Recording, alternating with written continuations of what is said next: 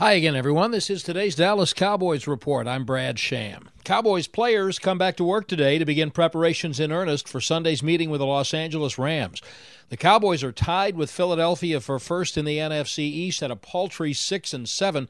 The Cowboys seem to be mired in negativity, but on the Cowboys Hour this week, Dak Prescott insisted it's up to his team to turn that around, and it's there for the doing. It's about believing in yourself. If you don't believe it first, you can't ask anybody else to believe it. If I didn't believe that we're the ones writing the story, that we have the pen is in our hand, the pen isn't in the critic's hand, the pen isn't in the fans' hand, and it's for us to write our own story.